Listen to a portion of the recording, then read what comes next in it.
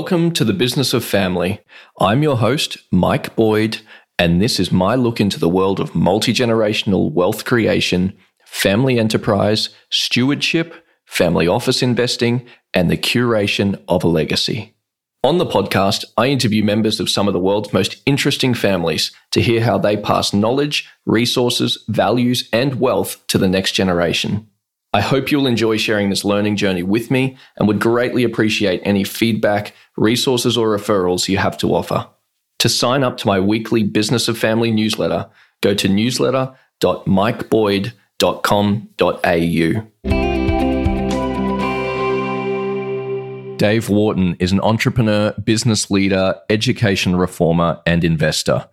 Dave founded 4 companies, including Good Technology and Drugstore.com. He also worked for 3 venture capital firms, including Kleiner Perkins and TPG. A small angel investment that Dave made in 2005 opened his eyes to an alternative way of supporting seasoned entrepreneurs who wanted to build large, profitable, innovative businesses that they would run privately for their lifetimes. In 2013, he founded the Tugboat Institute, a membership organization designed to support evergreen leaders and their companies over the very long term. This is a fascinating conversation with a very humble man. Dave, it's a pleasure to have you with us today. I'm really excited to learn more about your journey. Thanks, Mike. I'm happy to be here. Now, I would personally describe myself as someone in the small but growing minority of technology entrepreneurs and investors that believe in building bootstrapped, profitable, and sustainable businesses, often considered the antithesis of the Silicon Valley VC narrative. You've been an entrepreneur, a brand name VC, and now an evangelist of sustainable and evergreen companies. Can you share with us a little bit about your backstory and how you went from backing startups that were built to sell and now back companies that are built to last? My backstory is that I was very fortunate to get a job when I was in high school at a company called Hewlett-Packard. And you may remember that in Tom Peters' very famous book, In Search of Excellence, Hewlett-Packard was the exemplar company for companies of that generation. And a lot of the principles there about how they treated people, how they thought about innovation were pretty important. And so I spent 4 summers working there and got exposed to that kind of a company. And I assumed all companies were that way. And it's an important thing to understand because this is what brought me eventually to evergreen companies. And so went to Berkeley as an engineer, came out, worked at Bain & Company for a few years. And then a lot of my colleagues went off to business school. I didn't quite feel ready to do that yet. And I was helping a couple of startups just think about how they were going to build their companies. I was very, very intrigued by kind of the startup process. And one of those was making industrial CO2 lasers. And I ended up being recruited and joining that company. It was a bootstrap laser manufacturing company and spent the next almost 3 years acting as its general manager and president. And so kind of saw the bootstrap experience. Then I ended up that company was sold by my partner. I was a very small shareholder in that. And my partner, who was much older and was the inventor of the lasers, made a decision to sell. And that was his choice. Very disappointing for me because I thought we had something really significant to build there. Went to business school. And then I was really exposed front and center to venture capital. And I was just taken by it. I thought, wow, these amazing human beings help launch these companies, these incredible companies, into billions of revenue, tens of billions of value. And so I was intrigued. And so I thought going into business school, I would be an entrepreneur coming out of business school. And instead, I ended up being recruited by the premier venture capitalist at the time, John Doerr, who was at Kleiner Perkins. And John had made an investment in Netscape Communications, which was kind of the shot heard around the world for tech valuations.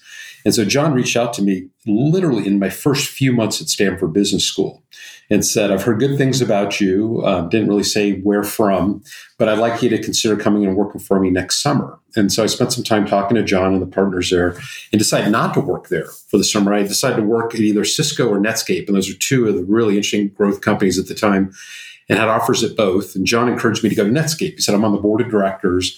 They give me an opportunity to introduce you to Jim Barksdale, Mark Andreessen, some of the other key players at Netscape while doing a summer internship, and we'll stay in touch. So I finished the Netscape experience, and I did reach out to John just to kind of thank him for the encouragement, tell him I had a great summer. I never heard back from him. And then John was presenting at Stanford Business School to about 360 of us, a thing called View from the Top. And John saw me in the audience and it's like, Dave, I got to talk to you. He kind of called me out in front of everybody. And so pulled me aside and says, you need to come and work at Kleiner Perkins and come up and see me again. So he and I spent some time together and we talked about it.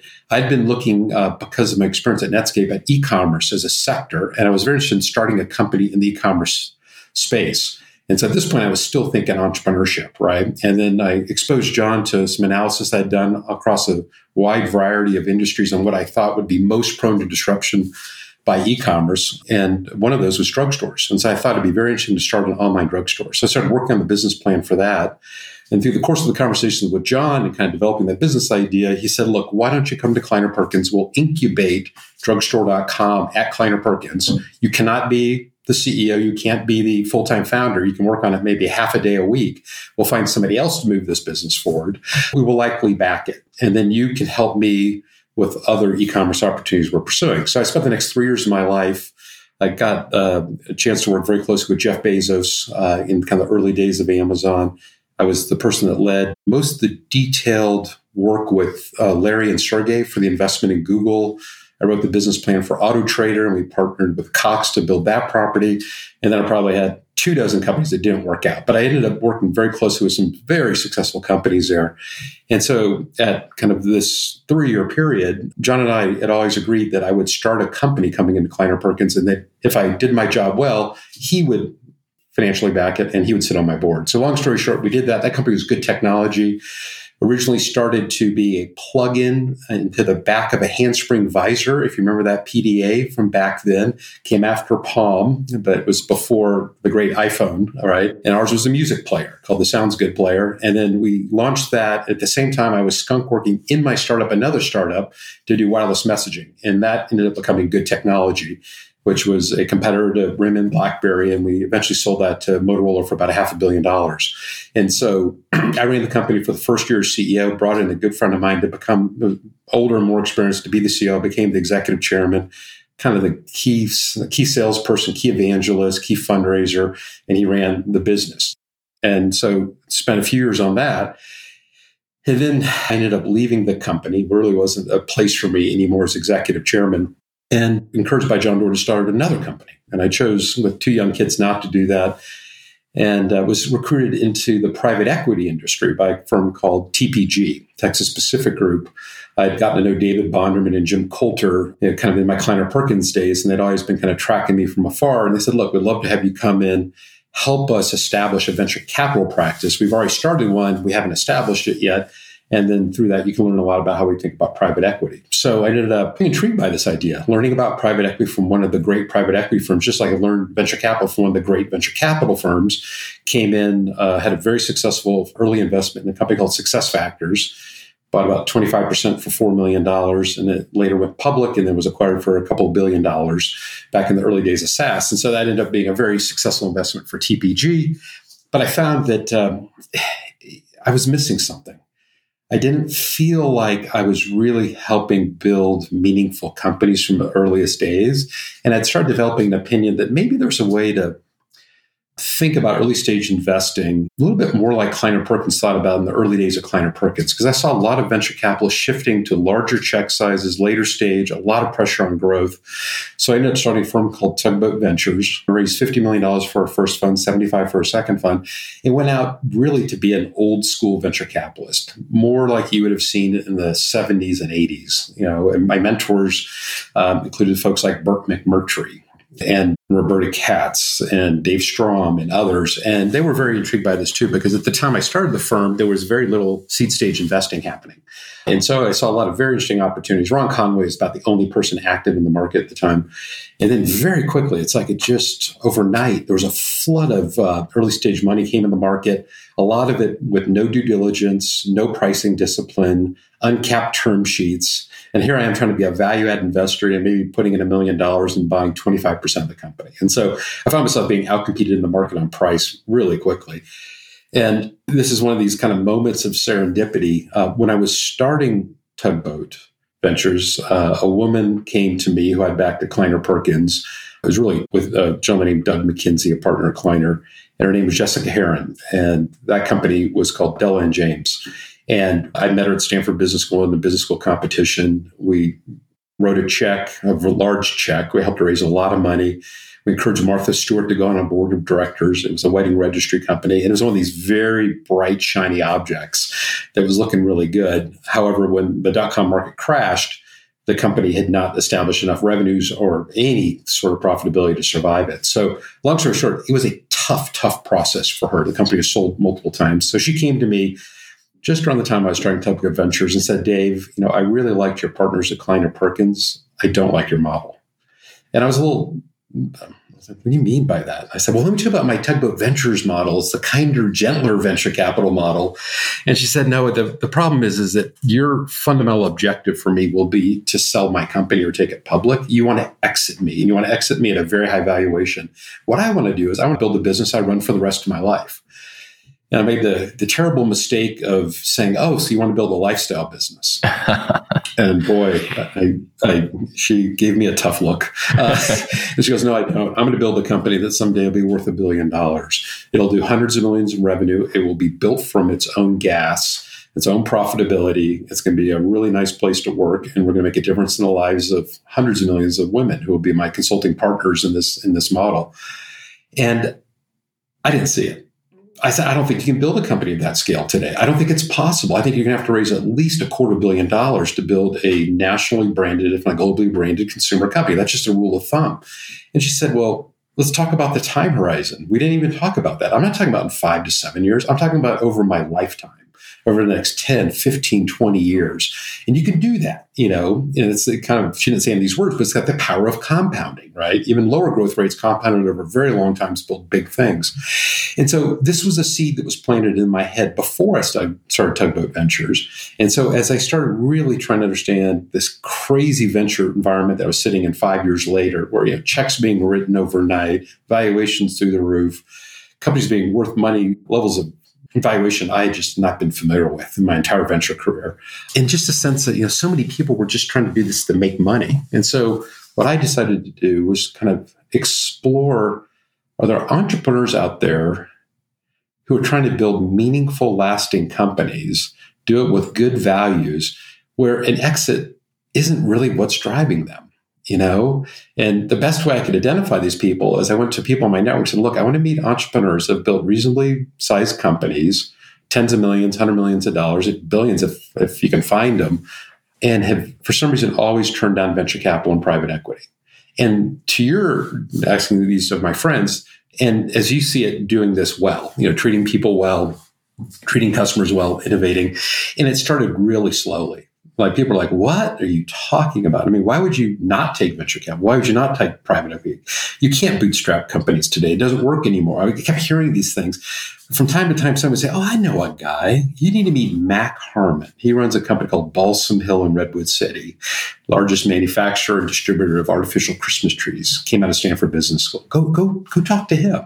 So I went and talked to Mac. And then I would talk to Lee Rowden. And then I went and I just started having these conversations. And every time I had a conversation, I said, that's terrific. I mean, I was learning from these, but like, who else do you know? It's like pulling a thread. And then, it just kept pulling and more folks came through. And even had a conversation with Clayton Christensen before he passed away. This was quite some time ago, and kind of proposed this idea to him. He said, have you talked to Jim Goodnight at SAS Institute? He's ranked in the top 10 best places to work in the country for 20 years. And he sounds, as you described, this evergreen idea. I started calling these companies evergreens. He said, it sounds, he's very aligned with that. You should go visit him. So that led to an introduction to Jim Goodnight and visiting him. And so over the course of a year, I came to the conclusion, boy, I've been blind. There are some incredibly interesting companies out there. They're doing this. They're building profitable, impactful businesses, treating their people well, they're partnering with their customers, they're partnering with their suppliers. And I didn't even see them because they weren't in the entire radar of venture capital or private equity. And probably in the radar of private equity. These are the folks that private equity guys would love to buy or invest in, but they would never take the calls, right? There's that 50% that will the private equity guys call it no, it's not a conversation I'll ever have with you.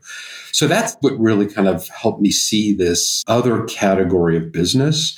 And, because you do work with many multi-generational family businesses, I was being brought into those conversations too. I ended up spending some time with some of the Cargill folks. That's probably the largest, I think, multi-generational family business in the United States. I met the Koch family and had a chance to talk to them about what they've done with Koch Industries, the Bechtels. I ended up talking to some of the Bechtel folks. And so these introductions led to like, hey, look, these companies, Dave, you've been focused on entrepreneurs, but this also, there's third, fourth, fifth, sixth, ninth, 10th generation companies that have been operating to these values. And it's probably why they've been so resilient. So that's a bit of the backstory. And so for me, it kind of came all back to Hewlett-Packard, which is I suddenly realized, oh my gosh, the heirs of the culture and values of Dave and Bill are really not the current people being backed on Sand Hill Road today. It's these great evergreen companies. They're the ones that have really embodied the spirit, at least that HP had in its first 40 or 50 years of business before it went public. I think it's fascinating also just the lens through which you see the world. There's probably a few different camps of people in the audience. Those that are in the States, in the VC or PE world, that completely resonate with where you came from and how you saw the need to raise venture capital, the need to partner with PE in order to build something of significance. And then there's probably another camp of people listening to this that have always built a family business or have always built something in traditional industries, thinking that you sound absolutely absurd, that you didn't realize, you could build a purposeful, profitable, sustainable company over the long term. So it's fascinating. And I love to bring these conversations together for that reason. Well, Mike, to build on that, when I was first starting this, I can identify 3 or 4 companies that would fit this kind of set of criteria, right? Which now we call the Evergreen 7 Ps, which we can talk a little bit more when you're ready. But it was just a small number. And I assume, okay, well, maybe they exist just in industries where venture capitalists don't participate, because otherwise they would be inclined to take the money. And what I see today is there are wonderful evergreen companies in every industry. Amazing.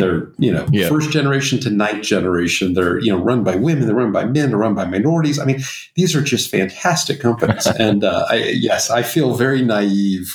Or I was very naive, let's say 7-8 years ago, when I'm like, are they really out there? Yeah. It's wonderful to see this Venn diagram coming together, the overlap. That's how I see it. So tell us about the Tugboat Group and how it's evolved over time. You started Tugboat Ventures, a VC fund originally, but today you run and have subsequently founded the Tugboat Institute. Let's hear that story. Yeah. So when I was having these conversations with these folks, a lot of lunches and dinners and trying to understand and hear their stories, what I heard a lot of times from them at the end was, hey, are you actually talking to other people who are thinking the same way as me? Because when I read the Wall Street Journal, New York Times, Forbes, Fortune, Business School, these kind of companies are not really being talked much about. And they'll explain that personally that, media has shown little interest in what they're doing because they're not venture backed. And so they kind of said, look, I'd love to talk to some other folks. So I started to make connections like, hey, you should talk to so-and-so and you should talk to so-and-so. And I finally came to the conclusion, why don't I just invite all these people to get together?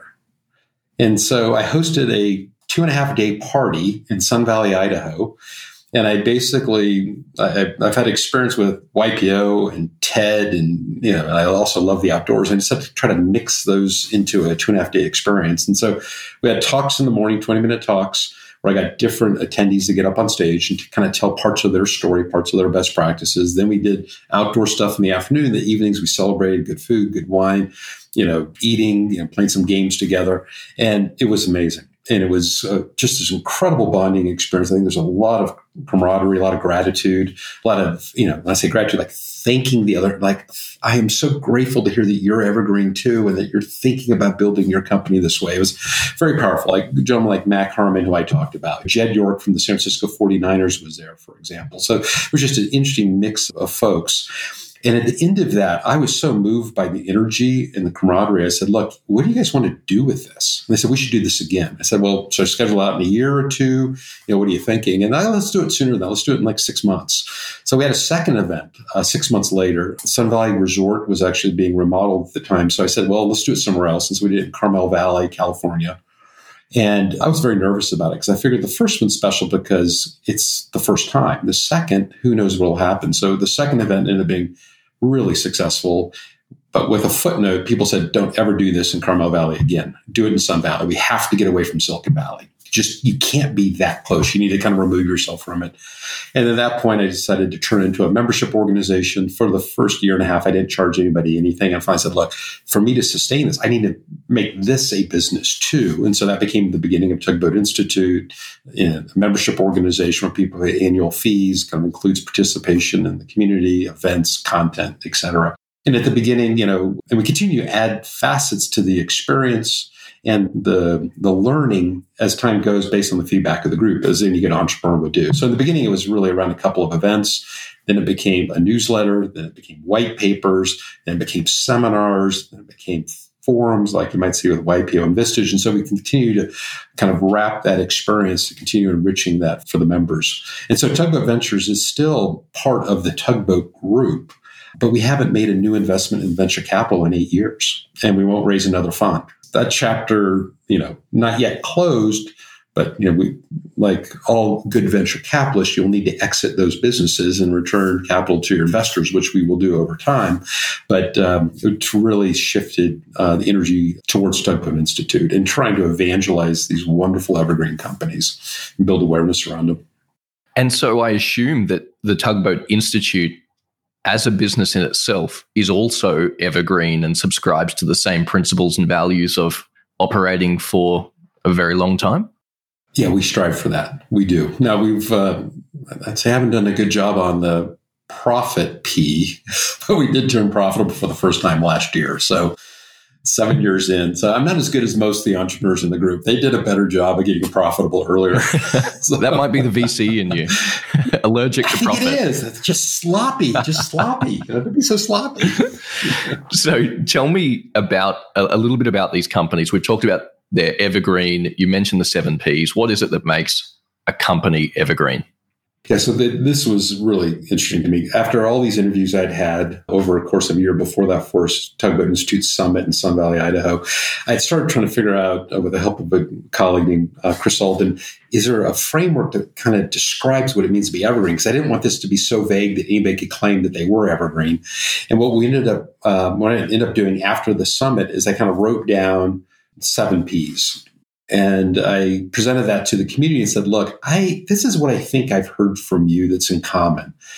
And these are the 7 Ps. First is purpose, perseverance, people first, private, profit, paced growth, and pragmatic innovation. I said, that if I distill down what I think, talk about Venn diagram, what I hear in common is that those 7 principles are kind of held in balance. And that's what creates a successful evergreen that could survive for generations. And I put it out as a straw man, a term we used to use back at Bain & Company, like, hey, guys, poke holes in this thing. Is there 1 P too many, 1 not enough? Is it the wrong framework? Here we are 7-8 years later, and it is what it was back then. It's incredible.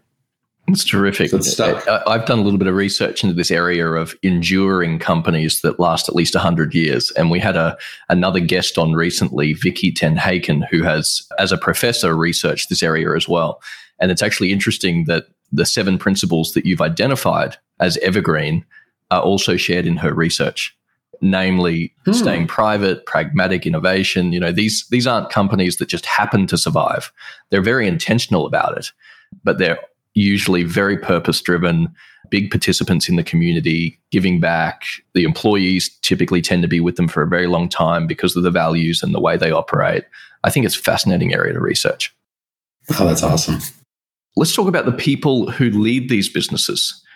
Is there something that represents an evergreen leader? Does it attract a certain type of people? Or do you see a wide variance in the types of entrepreneurs that bring these types of businesses together? Well, so I'm learning this over time. I had a really interesting conversation where 2 of the women CEOs pulled me aside and said, we're introverts, and you run a pretty immersive program at your events. Like, you schedule every minute from the time we wake up to the time we go to sleep. And they were saying that's hard on us, right? We need a little more time to pull back, kind of re-energize, and then re-engage the group. And we bet there's a number of introverts in this group. And I said, I don't know, 20, 25% maybe. And like, maybe more. So the next day I just pulled the group. It was during one of our events. And I just said, all right, I'm just super curious. This came up in a conversation last night. What, if you would think of yourself as an introvert, and I kind of described my understanding from Susan Keenan what an introvert is, raise your hand. Almost all hands went up. 80% of the people in the room were self-identified introverts. And that really struck me. But it makes a lot of sense, because if you're going to build an evergreen company, you're probably not going to get a lot of public praise. I mean, this is not the de facto standard. This is not the thing that gets bankers and accountants and media all celebrating you. I mean, you're kind of quietly building a business against an important purpose. You're treating people well. There's no big financing events. There's no public display of success that you might see on the kind of venture private equity path. And so that started making sense to me. And the other thing that I found to be very common is just a tremendous level of humility. These are not bullshitters. They're genuine.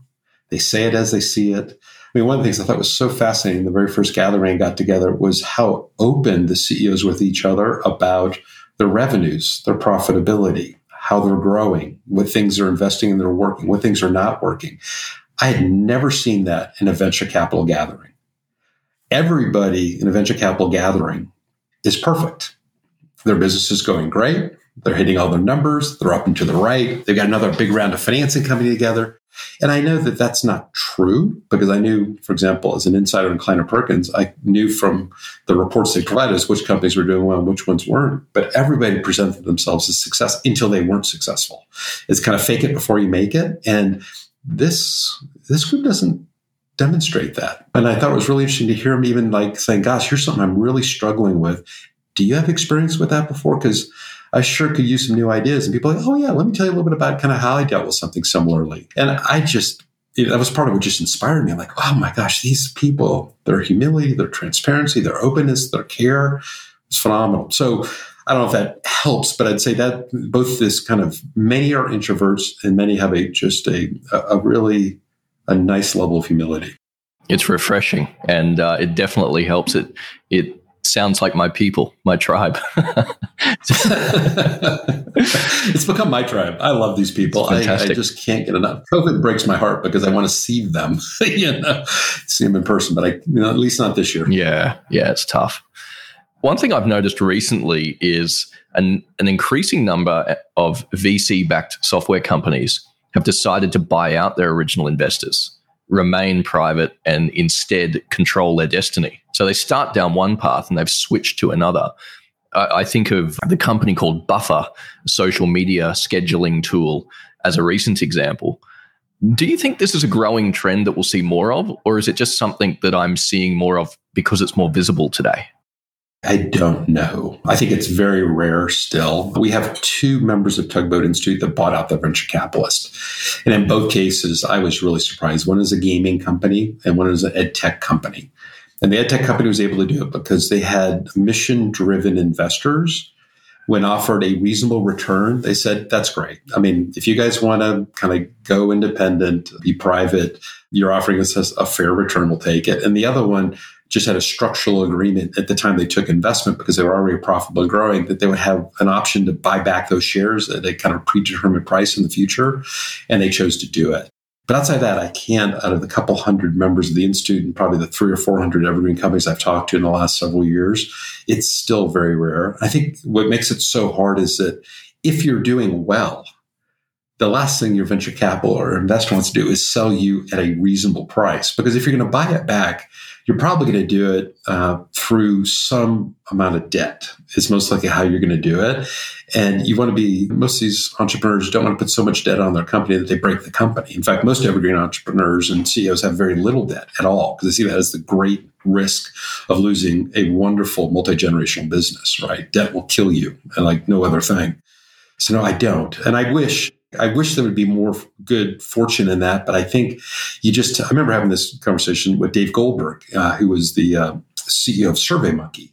And it was a wonderful company, generating a lot of cash, when he was running it before he passed away. And he and I talked about Evergreen. And he talked about he didn't see how he could actually make that happen, because the expectations, the investors, that the return they would want would be so out of line with what he was capable of funding through debt and other sources. So they ended up basically buying out the earlier investors with new investors who didn't want the company to go public. So yeah, I would love to see more. I think there's a structural problem. Now, if you're not doing very well and you're what's called living dead in a venture portfolio and you believe in yourself, you can buy it back for pennies on the dollar, the original investment. That could be a way of doing it, but you got to have a lot of courage. Absolutely. Because people have probably been telling you for a long time that you're not very successful, and you just have to have enough courage to say, no, I can do this.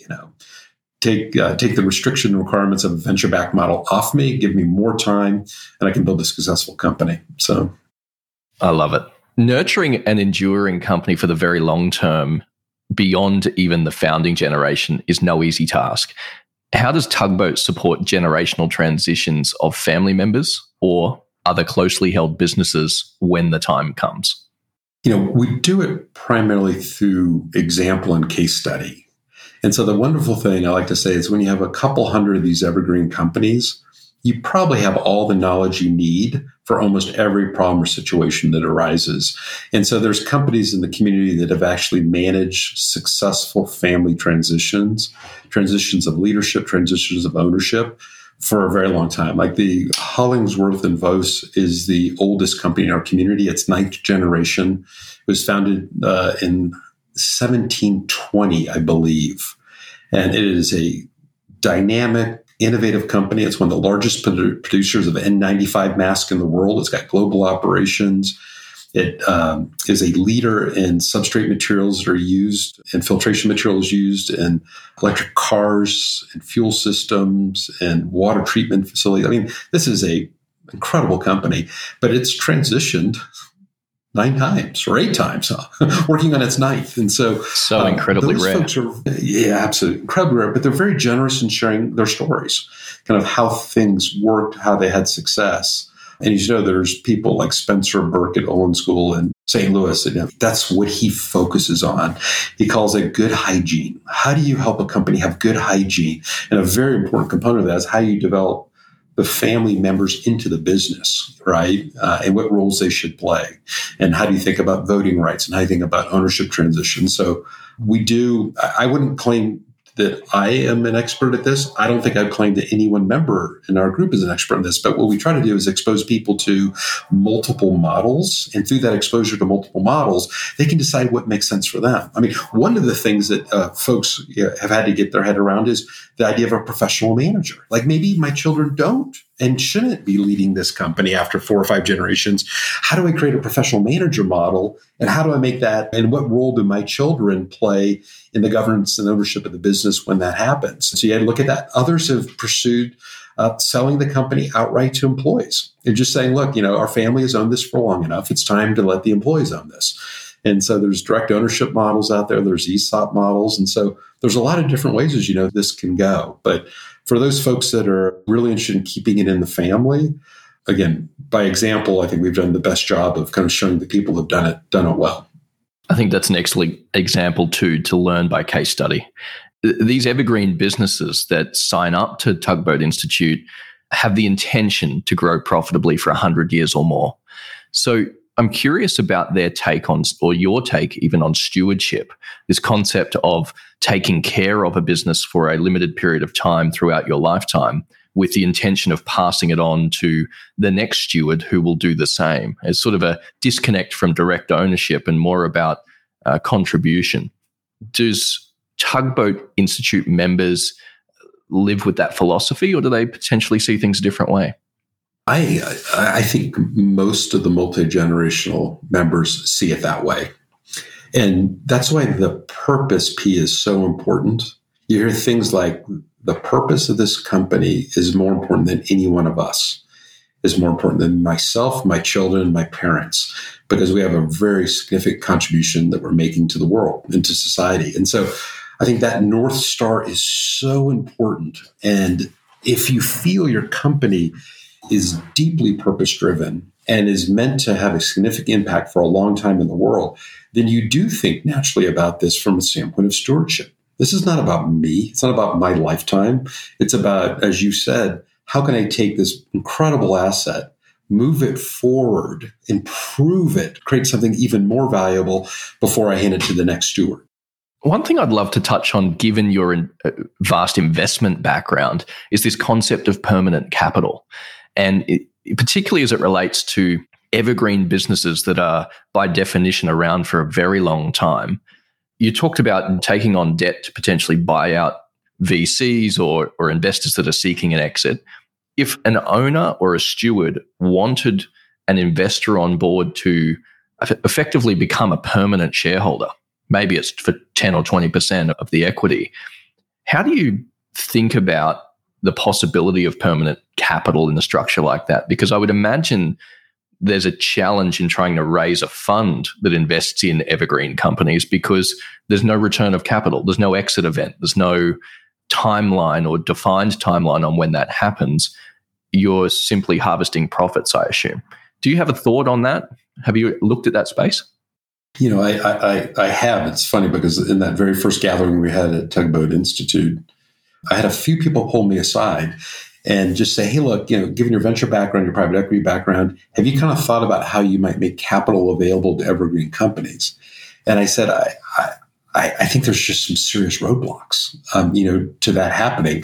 But tell me a little more about what condition you're facing. And one condition was a company growing faster than the cash it was generating and not wanting to grow any slower. And so there was kind of a pressure to think about bringing in a partner. Another was, buying out a family member who was no longer aligned with the vision for the business and wanted to cash out and wanting to relieve that pressure so the company itself have to be sold, take them out. And then there was the condition of somebody who had said, look, I've been reinvesting everything in this business for 20 years. I live in an apartment with my wife and 2 kids. My business is worth hundreds of millions of dollars. And most of my colleagues and friends from college and business school, they live in beautiful homes. And my wife finally wants a little more space and a nicer home. So I'd love to take 5 or 10 off the table, buy a house without a mortgage, in an expensive neighborhood that he lived in. And so those were all very reasonable reasons to try to raise capital. But when I looked at this, and I did go talk to a number of family offices about this, I'd say at least half talked and behaved like a private equity firm. And I found that surprising because I said, wow, you've got generational wealth. You've got this incredible family business that's sitting kind of as the backbone, the golden goose, as you may say, but you talk as if, and what I found is I kind of got underneath this, a lot of the professionals in the family office were separate from the principals, the family members, and their incentive systems were really set up for exits. So they get paid like a venture capitalist gets paid or private equity on a company being sold, and they get some piece of carry in that deal. So when you say to them, hey, look, would you consider investing in a company, buying 10%, like you said, for, let's say, $5, $10, $20 million and getting a modest dividend every year, maybe 3-4% of the original capital coming out as a dividend, and then letting the underlying asset continue to increase in value through reinvestment. And to a person, they said, no, I would never do that deal because I'll never get paid on it. Now, even if it was good, people were kind of pulling me aside saying, might be good for the principals, not good for me. And I said, well, would you go back and renegotiate your incentive plan? So maybe you get a tail on that. So even if you leave the firm in 10 years, you get a 20-year tail on a piece of those. They're like, that's not going to work. That's not going to work. They wanted the money in their pocket too. So that was about half of the folks I talked to. And the other half, I think, and this is, you referred to this in an earlier conversation we had, I think the intention is there. They want to get their heads around the idea of wouldn't it be great to own a small piece of a wonderful company? It would diversify our family away from maybe our core business, which might be steel or restaurants or business services or hospitals or whatever it may be. But I don't know if they really have the mindset for it because, in a sense, to pull in your word steward, they have to treat that investment as stewards too. That investment is not for them.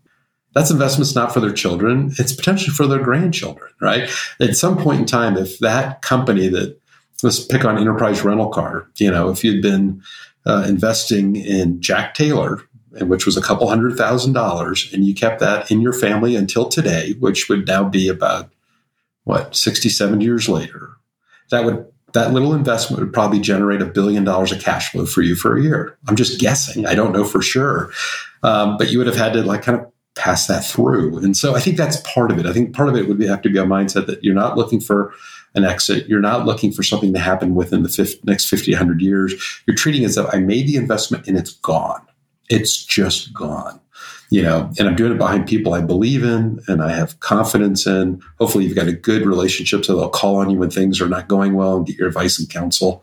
And then on the other hand, I think entrepreneurs have to be very, very clear, and CEOs, about what they expect from their investing partners and be just clear. This company will never be sold. This company will never be taken public, or at least you will have no say in that. If I come to you and tell you that, yes, I made a decision to sell the business, I'll let you know, but that's not yours to put pressure on. Because the thing that happens is, even investors who are kind of considered patient capital investors, when something explodes and becomes worth a lot, they suddenly get this orientation like, I want to take it off the table, right? And they still, both the entrepreneur and the investor have to understand that's not going to be in the cards. And I think that's been the toughest thing when I've talked to young entrepreneurs who are trying to start evergreen companies and they do want to go raise some outside capital. I said, you just have to be painfully honest with investors. You are not going to go public or sell. You're just not going to do that. You can't even wink. You can't even hint at it. You got to be absolutely clear. And yes, you might say something effective when I start generating excess cash, just as if I was Warren Buffett, and I'm generating excess cash, I cannot productively reinvest at a rate of return of 12 to 15 or 20%. I will start distributing that to owners, including myself and you. And then you and I will go find other productive places to spend that capital. But until then, substantially all this capital will get reinvested in the business. And frankly, you should want that because you can't go into the public markets and get that return anyway. So, but anyway, I think we're going to get there. I have just a sense. Now, the thing with most evergreen companies, the truth is they just don't need capital. They don't need it. And so, but there will be times that it will arise, and hopefully there'll be good partners that arise at those times that will be generational partners, right? Multi-generational partners. You've touched on some great points there. I think the incentives are a big issue, as you say, particularly as you get into professional wealth management. The incentives typically just don't align. But usually what I find in talking to founding generation or the principals is that they have an interest in diversification for the family wealth. And a couple of examples I've seen recently was where a family was looking for outside capital to help manage the transition of buying out or pruning the family tree, buying out siblings that weren't involved, weren't contributing. There was one son or one daughter that wanted to take the family business forward and wanted to buy out the others, but simply didn't have the capital, or it was too much of a debt load to pile onto the one big asset in order to achieve it. And, they were looking for models around an equity partner with a long-term time horizon, which might have been 20 or 30 years, but also with the option for the family to ultimately buy out that minority at some point in the future for a predetermined multiple. So I thought that was a really interesting idea. Mike, just to build on that for a second, I think that's actually a very interesting idea. But the one thing I would encourage the family who's taking that investment is it may be okay to keep that partner in too, right? Maybe you end up buying out half their interest in 20 years and maybe have an option to buy out another half of the interest another 20 years from there. Yeah. Because for that person who's providing that capital, incredibly patient, permanent capital, you also want, the tail of compounding really kicks in the out years. And so it would be nice to be able to enjoy that success over even a longer period of time. Yeah, and reward that partnership for aligning with values exactly. and being they were there when patient. you needed them. Exactly. The other example I've seen was two very successful first generation founders that are now the matriarchs and patriarchs of what is a fourth generation family, but they're still living. And the founders are actually in discussions about effectively swapping 10% of equity between the families to diversify themselves. But the families share similar values. They're run by stewards. They have a very long time horizon, but they want to diversify the industry of the wealth. So I thought that was a really fascinating one as well. And did they do that? Did they actually pursue that model? They're close. They're in the process. So I'm sort of on tenterhooks waiting to see if it actually gets done, because you can imagine the politics, the family dynamics, the emotion involved in all of this. But I just thought it's a very interesting idea. I almost hope they pull it off so that we've got a case study for everybody else. Yeah, that would be good too. And one of the things I'd say in that kind of model, you have to go into it hoping the other partner is tremendously successful. And you hope you are too, but you hope they're tremendously successful. And that however they form that partnership, that's okay. because you don't want people looking back 10 or 20 years from now saying, wow, we were both $20 million revenue firm. My firm's now doing 500 million. Yours is doing 50. We generated all the value on our side because we're the bigger company and you didn't. Well, you can't forget the moment in time. You were diversifying, and part of diversifying is that, one or the other may end up being much more successful. And so maybe one even fails, right? Maybe the smaller one fails completely and they still own a piece of the successful company.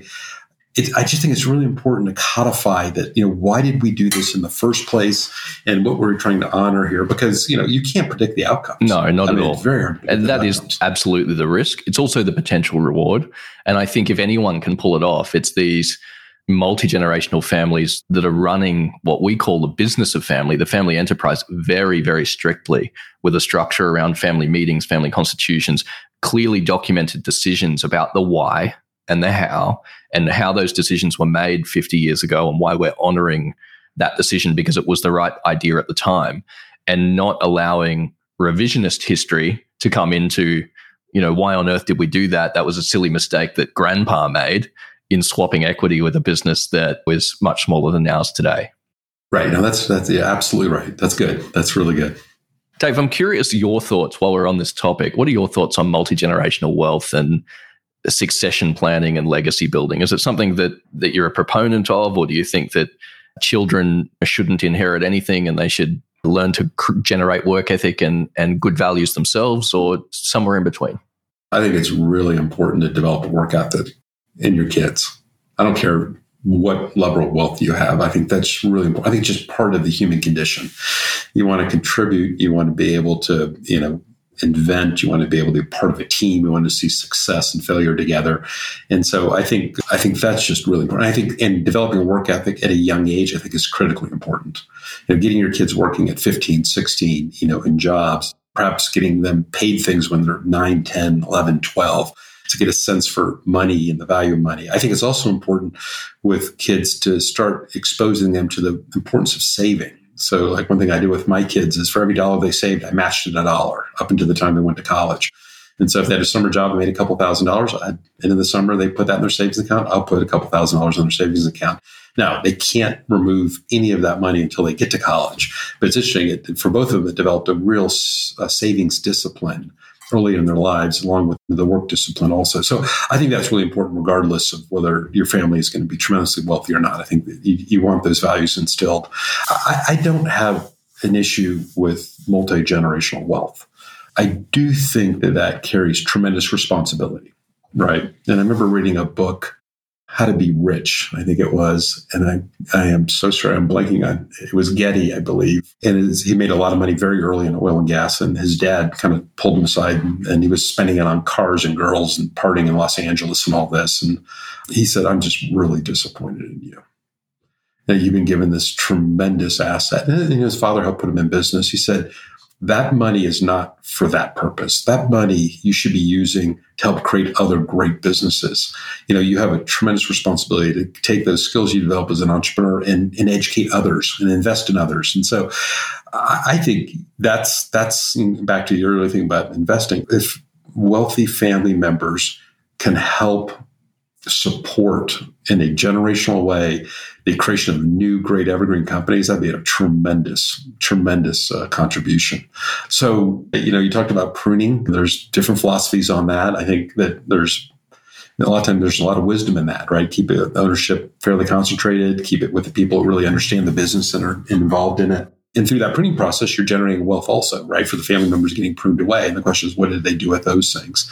But I think in general, I don't think anybody admires is the person that has inherited wealth that's wasting it or showing off or, doing that. I also think there's a really important role for foundations and charity for these businesses. I think many of these businesses are deeply embedded in their communities, these evergreen companies, and they're making significant contribution. But I think it is okay for some of that wealth to be generously shared with charities that they believe in, right? And, so part could go into their children, part could go into charities, part can go into investments in great new businesses or supporting existing great businesses. I guess there's a few thoughts I have. They're excellent thoughts. I wish we could go on and on. Dave, you've had incredible success throughout your career, from VC to PE and now Tugboat. I'm interested in asking you about failure. How has a failure in your journey helped shape you and set you up for success later on in life? Well, I've had a number of failures, so it's always a good question, right? I'd say the one that probably I wouldn't be here today if the failure hadn't happened. That was that when I was running Good Technology, the intention going into the experience of starting the company was that I would run it, would take it public, it'd be successful. I'd hire a successful CEO, and then I'd return to Kleiner Perkins and be investing with John Doerr and the partners there. And when I made the decision to hire a replacement CEO to me and become executive chairman, that had ripple effects I didn't expect. I was trying to do what I thought was best for the company. I mean, we were building hardware, we were building handheld software, we were building server software, we were building software that went in the communications centers of AT&T. We were building software that would actually sit inside enterprises. All this software had to work and coordinate and everything else, and it was well beyond anything I'd ever done. I'd never run a software company before. So the gentleman I hired to do it, and what ended up, it led to, over the course of the next couple of years, a conversation that the vision I had for myself returning to Kleiner Perkins to be an investor was no longer available. That just wasn't going to happen. So to me, that was a tremendous disappointment that I thought in doing what I thought was right and staying active in the company, but no longer CEO. And so if that had been differently, I probably would have returned to Kleiner Perkins. And who knows, maybe I'd have spent the next decade or two investing at Kleiner Perkins. I don't know. But when that decoupling happened, when I went to work with TPG and realizing I wasn't a private equity type guy, it really set me on this kind of, journey that was fairly unique to me, right? I couldn't do the safe thing anymore. I couldn't go from to Stanford Business School or Bain or whatever. Now I'm going to go create something from whole cloth and take that risk, and then finding out that thing I thought I created from whole cloth really wasn't achieving what I'd hoped to achieve, which in some sense felt like a failure too, which is Tugboat Ventures wasn't becoming what I thought it could be, but it is what opened the door to allow me to see this evergreen community. And boy, I wouldn't want it any other way. I mean, but I had to have, in a sense, both of those things happen to put me in a position to be open to a different way of building businesses. There's a different way for me to contribute than kind of how I thought I'd contribute either as an entrepreneur or venture capitalist. So tough times, though. I mean, those were very tough times. My wife used to laugh at me. She goes, "Why are you just so, you're devastated?" And I said, well, to think that you're going to go back and be one of a small group of people at the most successful venture capital firm in history and have that taken away from you, that's a pretty big disappointment, and failure on my part. And it's an attack on personal identity almost, isn't it? When you have such a clear picture in your mind of what's going to be, and then all of a sudden you have to reinvent and find a new path. Yeah, and I was doing it very well in the Kleiner Perkins environment.